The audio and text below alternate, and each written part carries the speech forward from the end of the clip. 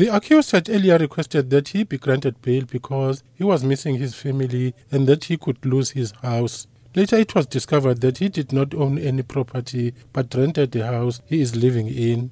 The accused also denied for having any previous convictions, but only to be discovered by the state that he had other previous convictions, which included 2 counts of assault and being in possession of dagga.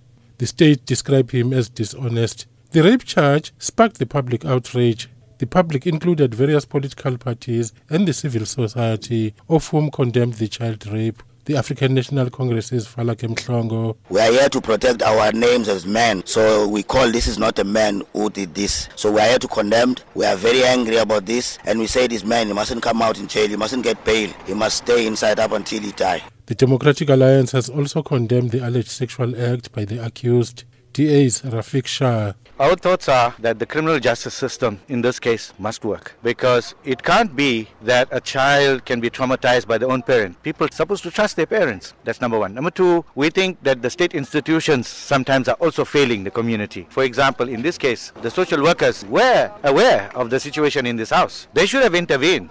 Meanwhile, the local Heavenside Civic Association's Rocky Naidu has also blamed the state institutions, particularly the Social Welfare Department, for allegedly dragging its feet on the matter. In 2015, the school had reported the matter to child welfare, wherein it was pointed out that there's signs of malnutrition. The child was coming to school untidy and was not doing the homework. That is immediate signs of concern and abuse. We're talking about 2017, where there's a report of rape being made. So what has happened between 2015 and 2017? The school has got records of what has been done in terms of.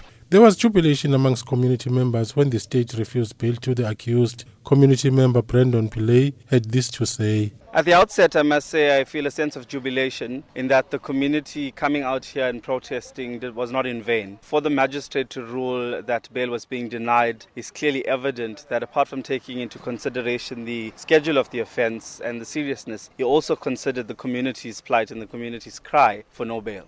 The matter has been adjourned to the Durban Regional Court for trial on the 10th of April this year.